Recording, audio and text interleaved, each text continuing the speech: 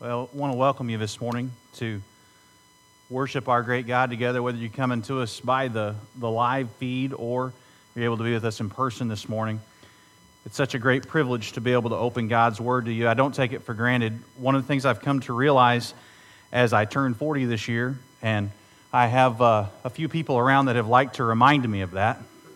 I had a few friends and family, my parents and grandmother, are in town to help me think about this week, a few weeks early. They wanted to go ahead and get their lead in on me for turning 40. So I'm grateful for that and for everyone's kindness to me and the ability to visit with them. But one of the things that I've come to realize is that my days to stand behind a pulpit and to break open the Word of God to you are numbered. And so every single one of them, I counted them up. If I lived to an average lifespan for a male head of household in the United States of America, I counted them up and wrote them down on my desk to know how many sermons I'd likely preach before I met Jesus, unless He returns in the meantime. And I'll be honest with you, it's a sobering thing to do. So every time I stand here, I am utterly convinced that we are here to hear from God and not from man. And so the best I can do is to get this thing rightly divided into you so that you're hearing not from me, but through me from God, because this is what's paramount, because He's given us this Word. Amen? So if you're joining us there or here, that's what we want. That's what we want so badly, is to hear from God this morning. It's our deepest desire, and as our deepest, or it needs to be our deepest desire, and as our deepest desire, then as we're trying to hear from Him, we must be humbled by the fact that He knows better than we do. Amen? Because if we don't take that humble posture to this, we won't get God's blessing. Differently, you don't get blessings from an almighty, magnanimous, amazing God by coming to Him and saying, hey, God, I kind of think you ought to do it this way for me. You come to Him humbly and expecting for Him to have insight and knowledge and understanding that you need desperately in order to live a life that is rightly ordered and rightly cared for by God. And you expect at times, as Him being a magnanimous and yet a majestic and a corrective God, you expect for Him by His Word sometimes to reorder your life a little bit. But when we come together, we need to be very careful not to come just expecting God to tell us that everything's okay and we're doing everything just right.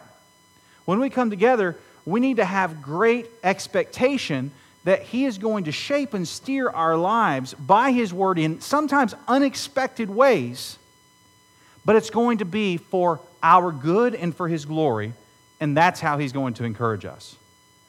If I knew that you were on a one-way ticket to death and destruction, and I actually had the remedy to pull you back from the precipice of death, and I kept it to myself, you would think I was a devilish, evil man, wouldn't you? But yet we have the message that pulls us back from the abyss of assured death and destruction, not just once, but two deaths, and death for all of eternity.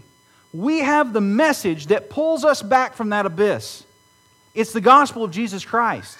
And should I not share it with you, however prickly it may seem coming out of my mouth, I would be no better than a man that had a cure for your disease that was going to kill you and didn't share it with you, wouldn't I? The gospel of Jesus Christ has not been tried necessarily and rejected in all places. It's that it's never been shared and gotten an up or down vote. The gospel of Jesus Christ is the center of what we do together here. Be we many or few, the center of what we do is the gospel of Jesus Christ. It's His finished work for us.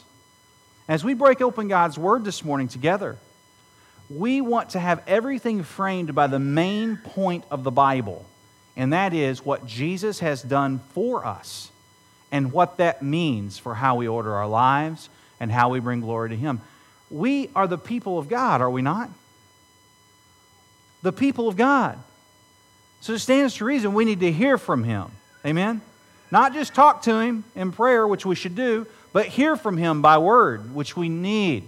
And so this is a clarion call for that. It's a return to that every Sunday. It's a deposit in, a reminder of the fact that Jesus Christ rose on the third day from the grave. And if you'll only make Him the Lord and Savior of your life, you will know Him not only now, but for all of eternity. And you will know by sight what we know now by faith. That is, that He is the King of Kings and the Lord of Lords. I'd like to invite you to turn with me to the book of 1 Corinthians, chapter 7. 1 Corinthians chapter 7. Today I want to offer you an invitation into a conversation about covenant. About covenant. In a sentence, the sermon is you should seek to understand the biblical covenant concepts of marriage and membership for the sake of your witness and of your worship and of wonder and of your work. So we're going to talk today about your seeking to understand the biblical concept of covenant, particularly covenant in marriage and covenant in membership. We're going to begin this morning to talk about the covenant of marriage, and then midway through the sermon, I will pivot toward the covenant of membership, not just universally in the church, but also locally in the church. And we'll talk about how we get there. I think a little bit of groundwork before we talk about those 2 points in this sermon is in order, and that is a little groundwork about the concept of the word covenant. It's an out-of-vogue word, but it's a very important word for our understanding of our relationship with God in Christ. Dictionary.com defines the word covenant as a formal agreement between 2 or more persons to do or not do something specified. In the Bible, God makes agreement or covenants with His people. Think about His covenant with Adam, His covenant with Noah, His covenant with Abraham, His covenant with Moses and with David. Think in Jeremiah 31 of the promised new covenant that would come through the Messiah. And this new covenant has come, and the book of Hebrews in the New Testament talks about those who are called through this new covenant receive the promised eternal inheritance. The promised eternal inheritance, Hebrews 9:15. So the inheritance is everlasting, resurrected, and glorified life in the presence of God in the new heaven and the new earth, which will be the fullest realization of the promises first made in covenant to Abraham 4 millennia ago. Many religious teachers have proclaimed many different ways to be restored to God, but the only way to enjoy eternal blessing is through the death of the Son of God. It's the only way. There's only one way to pull us back from death. It's the only message that will save our lives eternally. And so it's through the death of the Son of God on your behalf, His fixing of your sins, His propitiating your sins through His death on the cross, His substitute sacrifice for you. He offered Himself through the Spirit to the Father for your forgiveness, Hebrews 9:14 says, and therefore He has established covenant with us, for us. That is the new covenant in Christ's blood. It's a new covenant that we re-ratify with Him every time we take the Lord's Supper, which we're looking forward to getting back to doing after the COVID quarantining and the different types of sanctioning stops. We want to take the Lord's Supper again. We long to take the Lord's Supper. It's ratified initially through baptism. When a believer has united with Christ, it's recognized. The oath-bearing sign of the covenant is recognized when we baptize you, and you already have become, but you become and have conferred on you membership in the universal church. But that membership is not really recognized universally, right? We understand our membership most readily, not in a universal church, but in a local church context, don't we? And so that's where we use our gifts. That's where we have submission to leaders in the church. It's where we're guided and steered together. It's where we make decisions together. It's how we serve. It's where we push one another along. And so these are concepts of covenant that grow out from what God has done on our behalf. And there's really no other way to rightly explain our relationship with the Lord than in covenant. It's the new covenant instituted in Christ's blood. That's the language that we use each time that we take the Lord's Supper, which we talked about in last week's sermon. And the idea of covenant entered into English law early on in the colonies, involving sealed contracts. And in church, one of the ways that we express the concept of covenant is most churches do, however much they're used, I don't know, but we have a written church covenant, which later in the church I'll show you, a church covenant that explains what our rights and responsibilities are for one another in membership, covenant membership in the church. So that sort of gives you the introductory and groundwork for the concept of covenant in just language. Explicit biblical terminology for the term covenant as it pertains to marriage, which we'll talk about now in first in this sermon. And secondly, we're talking about the covenant of membership. the covenant of marriage, explicitly in the Bible, marriage is referred to as a covenant in Proverbs chapter 2, verse 16. It actually is in reference to a tough situation where there's an adulterous woman that has forgotten the covenant of her God, Proverbs 2:16.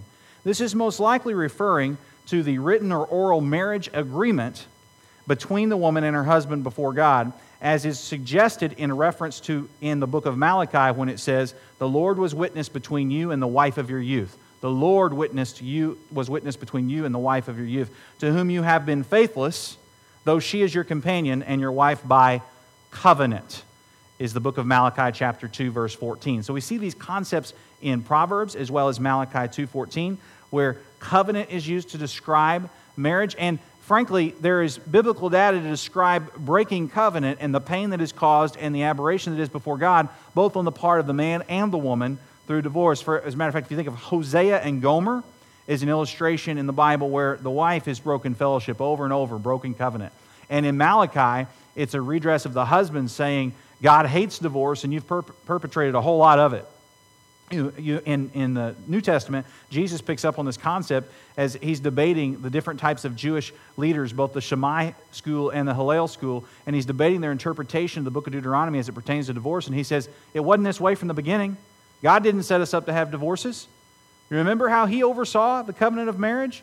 He said, as between one and man, you shall become one flesh. One man and woman becomes one flesh, and what God hath joined together, let man not put asunder. You know? You could probably finish that, right? Right out of the words of Jesus, Matthew chapter 19, where he defines raising children in the context of a household, where he understands singleness to be a rare but beautiful gift among God's people, at times expressed for a lifetime, at times expressed in stages. And so Matthew 19 is the biblical data for talking about that. But suffice to say, the Bible understands marriage as a covenant union that's sealed by God. And we ratify the sign for that marriage is consummation. It's intimacy that I'll get into no more detail because we have family style in here. But that's what it is. The God intends for man and woman to come together and to become not two but one flesh. That's how it's described. It's how Jesus understands it. It's how Genesis describes it. When God himself oversees in that garden temple sanctuary of Eden, the first marriage between Adam and Eve. And it's how Paul understands it. The Apostle Paul, responsible for over half of the New Testament. He recites Genesis 2:24 when it comes to the covenant of marriage and says that a man shall leave his father and his mother and the two shall become one flesh. And we see that in Ephesians chapter 5, which Brother Jonas read already in the service here this morning. We'll revisit that momentarily, Lord willing. So we want to talk about the covenant of marriage, and we want to do it in 1 Corinthians, and a kind of an odd place to do it, honestly, but bless you. But I want to do it, and I hope you'll understand why as we go. Look at 1 Corinthians chapter 7, and we're going to look at verses 7 through 17. You could read the whole chapter. It's all relevant to the covenant of marriage. Look at verses 7 through 17. What it says here in this chapter is, I wish that all, or as I myself am. This is the Apostle Paul speaking, and he's single, like Jesus was single, and John the Baptist was single. So singleness is not, it's not a problem, right? It's not a problem to be single. We should love singles, but he's going to enter into then a conversation about the covenant of marriage, even though he himself is an apostle, one of the apostles, and is single. And he says, I wish everybody was single like me, but each has his own charisma from God. Charismatic gift. This is a charismatic gift. Believe it or not, that's the Greek word, charisma, charismata. This is the Greek word, or the Greek word for gift. Each one has his own gift from God, one of one kind and one of another. In other words, some of you are going to stay unmarried, and most of you won't. So let me explain. Verse 8, to the unmarried and the widows, I say it's good for you to remain single like I am. But if they cannot exercise self-control, verse 9, they should marry. There's an oughtness to marrying rather than burning with passion, verse 9 says. You see? So now, verse 10. To the married I give this charge, not I, but the Lord. The wife should not separate from her husband, but if she does, she should remain unmarried or else be reconciled to her husband, and the husband should not divorce his wife. You see how this is cutting both ways now, man and woman. Neither of them are supposed to break fellowship or break covenant, to use the term of the day, to break covenant. Now understand this too. He says in verse 12, to the rest I say, I, not the Lord, that if any brother has a wife who is an unbeliever and she consents to live with him, he should not divorce her. So what is he making provision for here? He's making provision for if you find yourself in a marriage where one of or the other is not a believer. He's saying, if you can make it work, do not divorce that person because they're an unbeliever.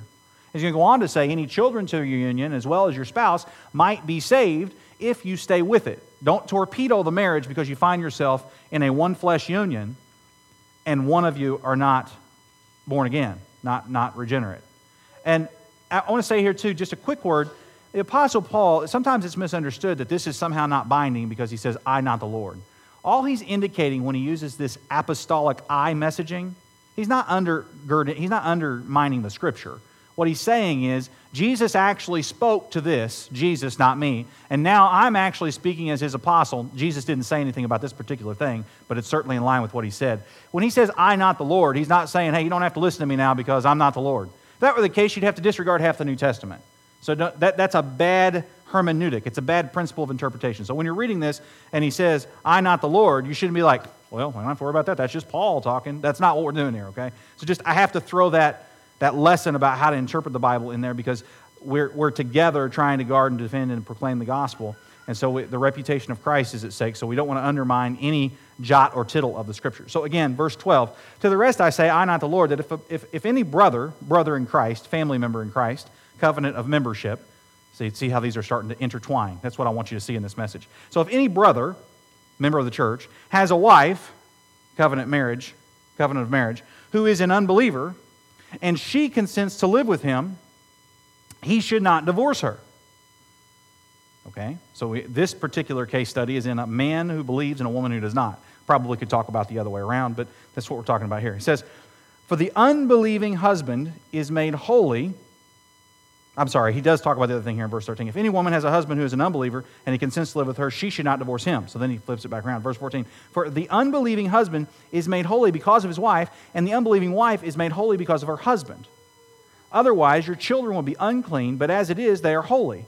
But if the unbelieving partner separates, let it be so. In such cases, the brother or sister is not enslaved, meaning he's not bound.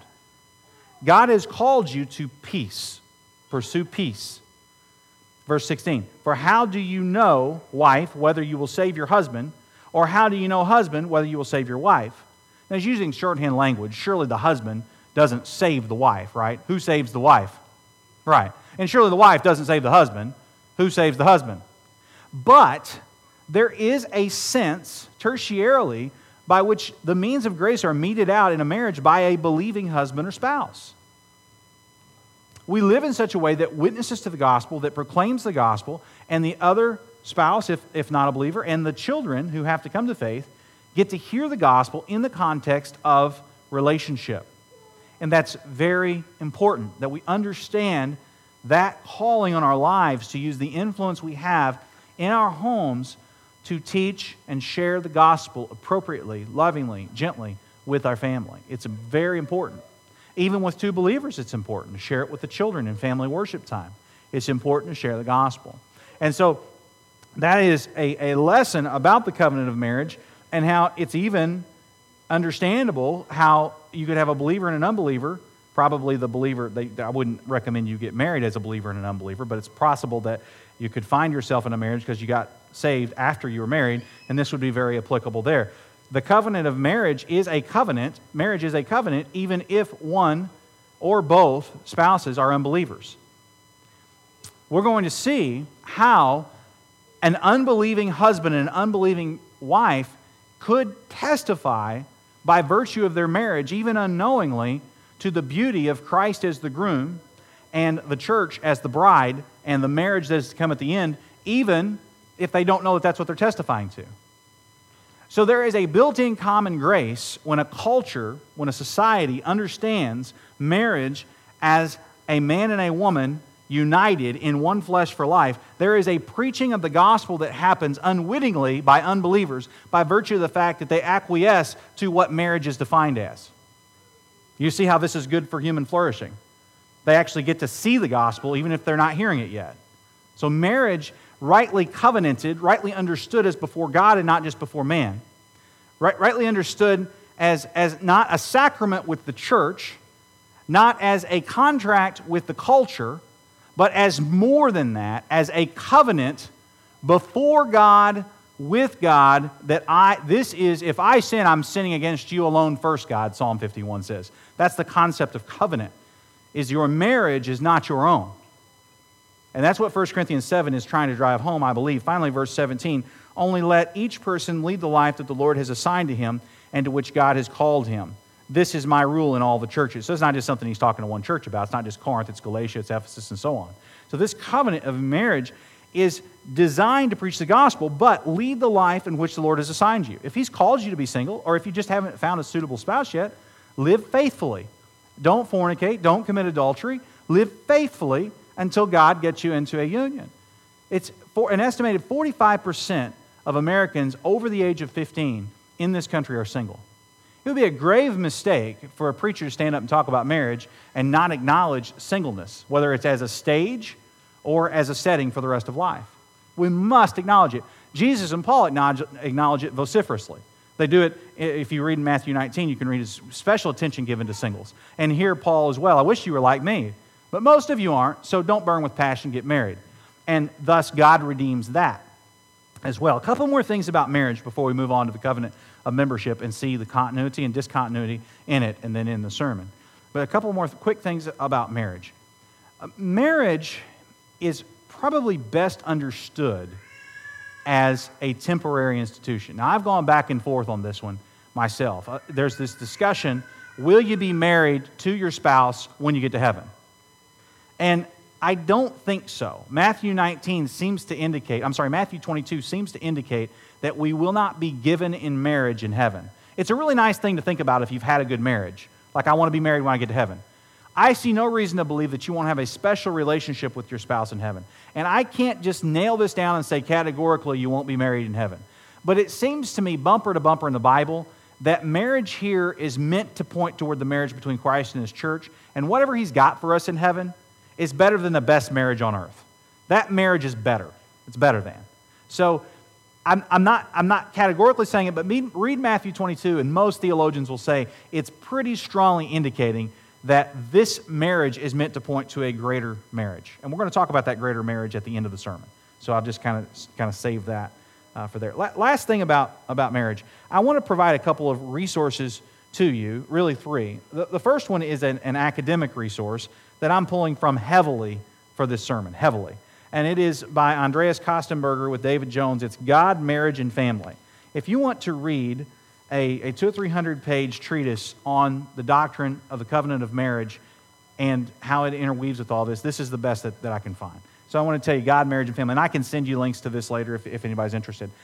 A second resource, 5 years ago, we did a study in this church, 6 years ago. It was in 2014.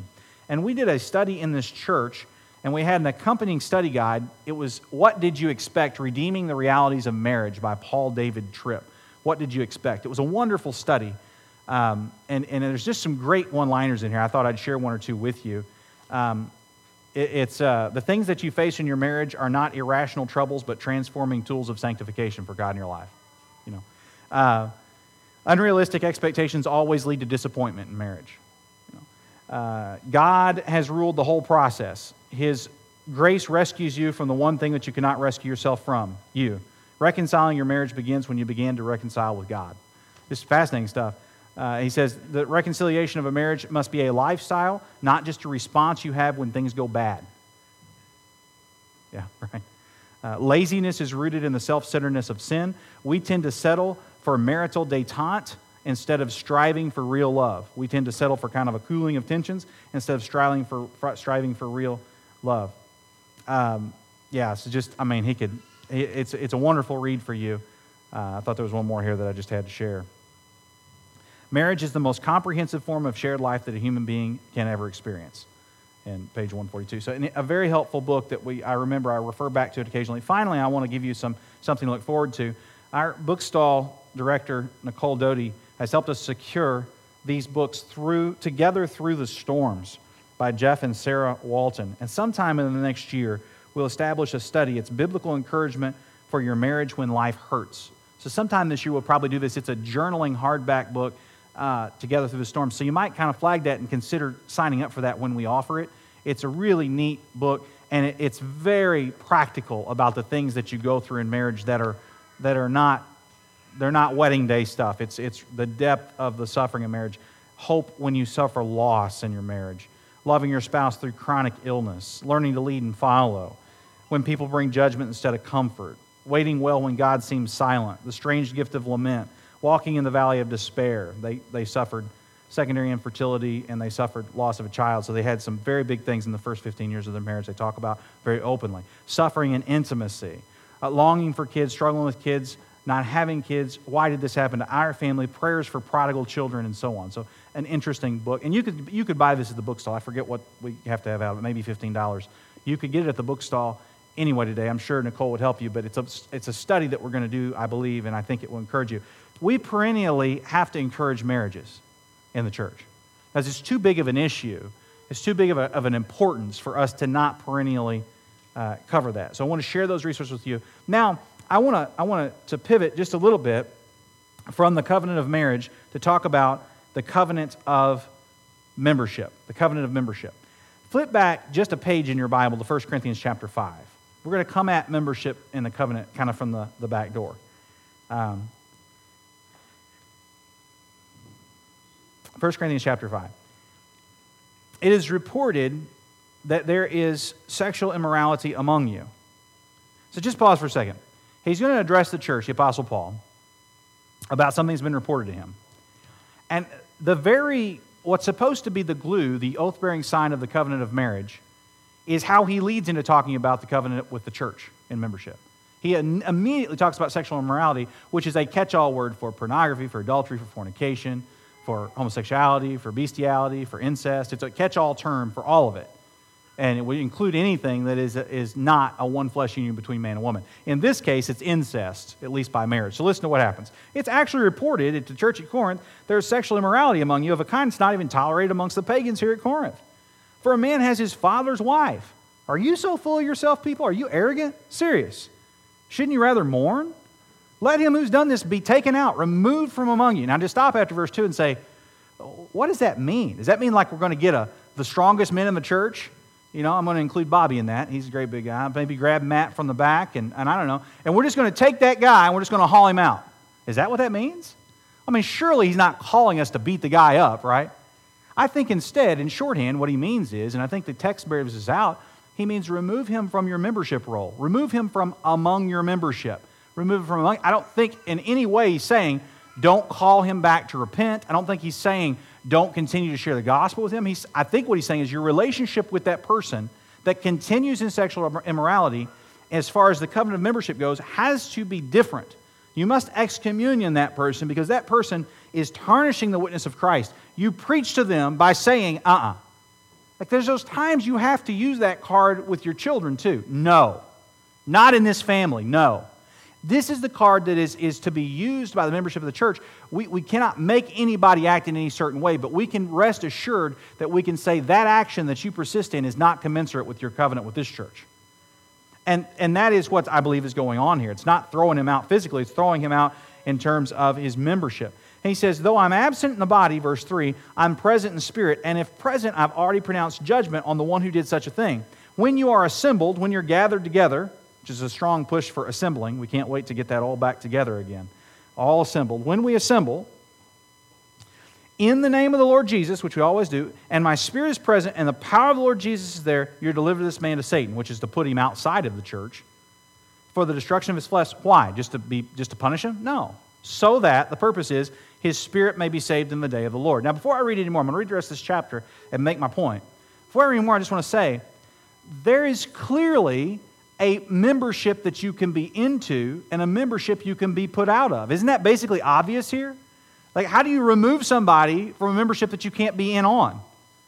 Now, what I think is inferred here is that we have a formal agreement, whether it's written down on a piece of paper or we just know and we've talked about it, but a formal agreement that this is the 80 people on the church membership roll at the local church at Antioch or at Corinth or at Ephesus, or in this local church, here's the 80 people on the roll. And you go through that role, and John Smith is the one that's doing this, and we now have 79 members because John Smith wouldn't repent of his sin and stop doing all that nonsense. And we're not going to let the world think that this is how the first church of Ephesus operates. John Smith can come back on the roll of a church and take communion when John Smith repents of sleeping with his father's wife. You see? That's what's going on. And you say, I can't believe a church would ever do anything like that. Well, maybe you haven't read the Bible. That's how the church is supposed to operate. You say, well, nobody would come to the church. Nobody's coming to the churches anyway. I mean, seriously, if you just want to talk about pragmatics, if you just pragmatics, I actually think it would be more practical. It may not be, but I actually think it would be more practical. I think people would think that we actually believe this stuff if we practiced what we preached. I really believe that. So I actually think when we do that, we're actually loving John Smith by having 79 members and leaning into him and saying, listen, some of us are thick. Some of us just don't get it right away. And we lean into him and we say, no. He says, he flails and everything, and then he thinks about it, and he's kind of like Hosea in Hosea chapter 2, verse 7. Read this sometime this week. He comes back to it later. Gomer comes back later, and she says, I had it better at home. It was better when I was in that covenant than out here. I wonder if I could go back home. If you don't put them out, they can't come back in. And you start to see how the covenants start kind of share some things in common. There's some discontinuity too, but kind of share some things in common. And so let me just finish this so you get the whole warp and woof of it. Your boasting is not good. Do you not know that a little leaven leavens the whole lump? Cleanse out the old leaven, that you may be a new lump, as you really are unleavened, newness of the new covenant type stuff. For Christ, our Passover lamb, our Paschal lamb, has been sacrificed. All about the gospel. Verse 8, let us therefore celebrate the festival, not with the old leaven, the leaven of malice and evil, but with the unleavened bread of sincerity and truth. Straightforward truth. Verse 9, I wrote to you in my letter not to associate with sexually immoral people. Not at all meaning the sexually immoral people of the world. Not even talking about people outside of membership. No way. That's not what he's talking about. I'm saying don't associate in the same way with the people that claim to be of Christ and yet continue to be sexually immoral. Verse 10. Not at all meaning the sexually immoral of the world, or the greedy, or the swindlers, or the idolaters. Since then, you would need to go out of the world. But now I'm writing to you not to associate with anyone who bears the name of brother if he's guilty of sexual immorality or greed, or is an idolater, reviler, drunkard, or swindler, not to even eat with such a one, perhaps meaning the Lord's Supper, or certainly not to just eat casually, but to always be leaning into them. You need to come back to the faith. You need to stop sinning. How can we help you? Have you talked to an elder lately? And finally, verse 12. For what have I to do with judging outsiders? The Apostle Paul writes to the church as a model. What have I got to do with that? Is it not those inside the church whom you are to judge? And so what do you mean to judge inside the church? Well, in the most severe cases, we have to say that person took the covenant and that person is not abiding in keeping with the covenant. And in the most severe cases, that's what we must say. So we've talked about the covenant of marriage. Now we are talking about the covenant of membership. And we're understanding from this text that Christ's sacrifice as the ultimate Passover lamb has ushered in a new covenant with rights and responsibilities so that gospel proclamation is part of what it means for us to take the bread of the Lord's Supper in sincerity and truth instead of with malice and evil. And so when we eat the Lord's Supper, we're making a statement about inside and outside of church membership, and we're recommitting to keeping covenant with one another in the Lord. Now, assuredly, we are, in its most bare sense, covenanted with the universal church everywhere. Right? And so that's what many people say is, well, I'm a member of God's church and I don't want to be a member of yours. I think that's a gross misunderstanding of the biblical data. Just for one, I could go so many ways with this. Expression of gifts and how do elders know who they're eldering over. It's not just like a zip code, and I could go through all that. But one thing in particular, I believe, is just read your Bible and notice that the letters are written to particular local churches. It's not just amorphously written to the church. There's 113 times the word ekklesia, which is the Greek word that's translated church into your English Bible, is used. 104 times scholars think it's used in reference not to the universal church, but to the church local. So there's stuff that's supposed to happen right in the local. I mean, it might be a small deal to the eyes of man. It's a big deal to God what we do right here. It's big, if I'm reading the Bible rightly. It's a big deal to God. So these things matter. And I'm not talking about walking around all chippy about, well, I'm going to do this. No. Loving one another enough that when somebody's got his father's wife, that's not just going to go. Right? It's important. It's important. And you look at me like, well, I can't believe any church in America would let that go. You pump the brakes. There is some wildly unbiblical stuff going on in groups of people claiming to be churches in America today. Wildly unbiblical. This is not out of the realm of possibility. May we not be counted in that number. May we not. May we be faithful. And I believe God will bless this membership. I believe He will, don't you? Let's do God's bidding God's way. Adoniram Judson spent 8 years in Burma, modern-day Myanmar, before he had his first convert. And the church in Burma owes its existence largely to God's work through Adoniram Judson.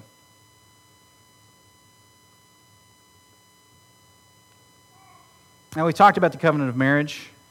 We've talked about the covenant of membership. I want to share something with you about the way that the covenant of the church reads. I think we can actually put this on the screen. Yeah, this is our church covenant. You can see it. I don't think you can see it well enough to read it. But it says, having been empowered by the Spirit of God to receive the Lord Jesus Christ as our Lord and Savior, and on the profession of faith, having been baptized, we do now in the presence of God and this assembly most solemnly and joyfully enter into covenant with one another as one local body of Christ. We will, by God's grace, walk together in Christian love, giving and receiving admonition and meekness and affection, remembering each other in prayer, aiding each other in sickness and distress, cultivating Christian sympathy and feeling and courtesy of speech, being slow to take offense and always ready for reconciliation. We will, with the Holy Spirit's power, seek to maintain family and personal devotions, to educate our children in the Christian faith, to seek the salvation of our extended family and acquaintances, to walk wisely in the world and to be just in our dealings, faithful in our engagements, and exemplary in our deportment, to see God's help in abstaining from all practices which bring harm to this local body or jeopardize our own or one another's faith. We will work together for the continuance of a faithful evangelical ministry in this church as we sustain its worship. That's what we're doing today. Its ordinances, which is baptism, the Lord's Supper. Its discipline, which we're talking about in 1 Corinthians 5. And its doctrines, which we're hopefully preaching today. We will contribute cheerfully and regularly to the support of the ministry. We'll give the expenses of the church, the relief of the poor, the spread of the gospel to all nations. We moreover agree that when we leave this church, we will as soon as possible unite with another church where we can carry out the spirit of His covenant and the principles of God's Word. So when we leave the church, we won't just orphan ourselves. We will join another local church wherever we go. Now that's a covenant we make on the front end, foreseeing that many of you will not live in one place your entire lives. Some of you will, but some of you will not. And so we want to foresee that being a member of a local church is very important. Now, we've talked about the covenant of marriage and of membership. I want to try to talk to you about the way that they're similar and different. And I think the best way to do that is to read a quote from that book by Kostenberger I said earlier on God, Marriage, and Family, and then to read a section from Ephesians 5 and then end the sermon. I think that will help you see the way that we see them together and yet see them as different all at the same time. Because Jesus taught about marriage and family. He noted that there will be no marriage in heaven, Matthew 22:30, and explained that some even in this age will choose to remain unmarried for the sake of the kingdom, Matthew 19:12, as said earlier. Taken together with Paul's discussion of singleness in 1 Corinthians 7, which we read, this shares an important end times light on the question of marriage and family in the church. It shows that marriage, while divinely instituted from the beginning and continuing to be in effect until final consummation, is part of the present form of the world, which is passing away, 1 Corinthians 7:31. God's kingdom, on the other hand, endures forever, Revelation 11, Revelation 22. Paul likewise said in Ephesians 5 things about the household and directed his commands to Christian husbands, wives, and children, calling on husbands to live for their wives sacrificially and to nurture her spiritually, on children to obey their parents and to honor them, and on fathers to train and instruct their children in the Lord. And we're going to try to help you, dads, with that this fall. We have some plans to try to help you lead your home well in spiritual things. But to do that, instead of exasperating your children or treating them harshly. And so we are to have work relationships affected by the way that our homes, our covenant home and our covenant church functions. And so there are instructions about servants in the workplace mentioned in Ephesians 6 as well. So the household continues to be a central unit in the New Testament, in the Bible, and in the New Testament era, and proper allowance was made for those households where one of the members or spouses may not have been a Christian. Remember, we read about that in 1 Corinthians chapter 7. So The role of the church is the pillar of truth, the worship of God, and the administration of the ordinances, baptism, Lord's Supper. The role of marriage and family is to care for the well-being of the members in the home. Procreation, although we also ought to have concern for those that have infertility and those that have hopes for adoption, and the stoppage of every heinous abortion, every single abortion in this country, because procreation is part of what families are to be about. We are to propagate it in our home in that covenant union. And influence of family toward the gospel is a third thing that families and marriages should be about in that covenant. So procreation, not destruction of children, welcoming of children, well-being of the members within the household, taking care of their mind, body, soul, strength, and sharing the gospel and doing family worship time with them. That's the role of the family. So continuity and discontinuity. This is what Kostenberger says, and I think he's onto something. The family of God is not a family of nuclear families, but a gathering or body of true regenerate believers, born-again believers, organized in a given location, in a local congregation, under duly constituted leadership, regardless of their family status. So we can welcome in refugees and singles. You don't have to be a husband or a wife in order to be in the local church. So there's concern for the single, the person that's not from here, the traveler, the down and outer, the addiction recoverer, the little bitty ones, the eldest ones, the ones that are in nursing homes. And there's 1,000 little things we do to submit and to lead and to express our gifts and to speed or slow one another up or down in ministry and mission and faithfulness and to grow. And I just don't think we're capable of that by ourselves. I just don't. I think the Lord Jesus knows better than we do that we're meant to be tethered together in this covenant of membership. And I think the Lord Jesus knows better than we do that as we lean into this together, openness to one another in the nitty-gritty of life, and in this, because of this covenant we have together in Christ's blood, will bring joy and growth to our work and our worship. And it will bring unity and a certain maturity to the congregation as we press into the seriousness of the Word and not just the sentimentality of the Word. As we press into the seriousness of sharing the gospel and not just the sentimentality of making people feel a little bit better on the road to hell. The bottom line is the gospel cuts really, really deep. The Word is sharper than any two-edged sword. And if it's not strong enough to convict, then the gospel's not strong enough to save. The question is this morning, do you believe the gospel? And believe it in such a way that it affects how you order your life. Because you should not be living life the same way on year 10 of having been a Christian as you were on day 1 of having become a Christian. It should affect the way you order, especially your most close and personal of relationships. So how do you apply this? I just want to tell you, really, today, you know better than I do. You know better than I do. You know your situation. I don't need to put the cookies on the bottom shelf here. You know what I've talked about with these covenants. What do you need to do? Man, women, child, elderly, married, single, what do you need to do? And how can I help? I'm not here to put an anvil on your neck. How do I help you? I want you to swim. I don't want you to sink. How do I help? How do I help you live up to the baseline of what God's called you to in testifying for Him? Ephesians 5, I'm not going to read it again, actually. We're running low on time. You can read Ephesians 5. It talks about Christ and the church as the bride and the groom, as a groom and the bride. And then it talks about marriage, and it just weaves all these things together. Jonas read it earlier. It's discontinuity and discontinuity, but it's also important. What I want to do is I want to end with a quote from a dear brother. He wrote this. If I can find it here. It's my stack. Oh, it's back here. This is so good, and I think it'll encourage you. I said I would read it to you. I'll be lying to you. My eyes aren't as good as they used to be. There it is. So this is really helpful. And it's actually an article written to people that are broken and then trying to follow Christ. It's how much do I need to know about my potential spouse's past? And this is this pastor's response. Here's what he writes at the end. He says, if your future husband is repentant, and if your future husband is forgiven, in this case the husband had apparently done things that he shouldn't have done, it could be reversed, and yet you are tortured by the thoughts of his past, then the issue for you is one of personal pride and a refusal to see oneself as a gospel-forgiven sinner too. The issue for you with your future husband is discerning whether there are ongoing patterns, whether he agrees with God about the severity of his sin, and whether he has been cleansed from it by Golgotha Hill blood, Jesus' shed blood, and the power of the resurrection at the garden tomb. This is what he concludes with, and this is how I want to end my sermon today. Jesus was a virgin, his bride wasn't, and he loved us anyway. Jesus was a virgin, his bride wasn't, and he loved us anyway. Who's our hope? It's not in all of our purity, is it? Jesus was. We have not been as his church. We're the Gomer. Christ is the Hosea in the biblical metaphor. And he has loved us anyway. That's where we get the power to live out our faith. Let us pray. Dear Heavenly Father, thank you for showing us the gospel through marriage. Thank you for showing us the gospel through marriage, even when we hadn't believed it. Thank you for pursuing us for salvation, even when we hadn't been pure toward it.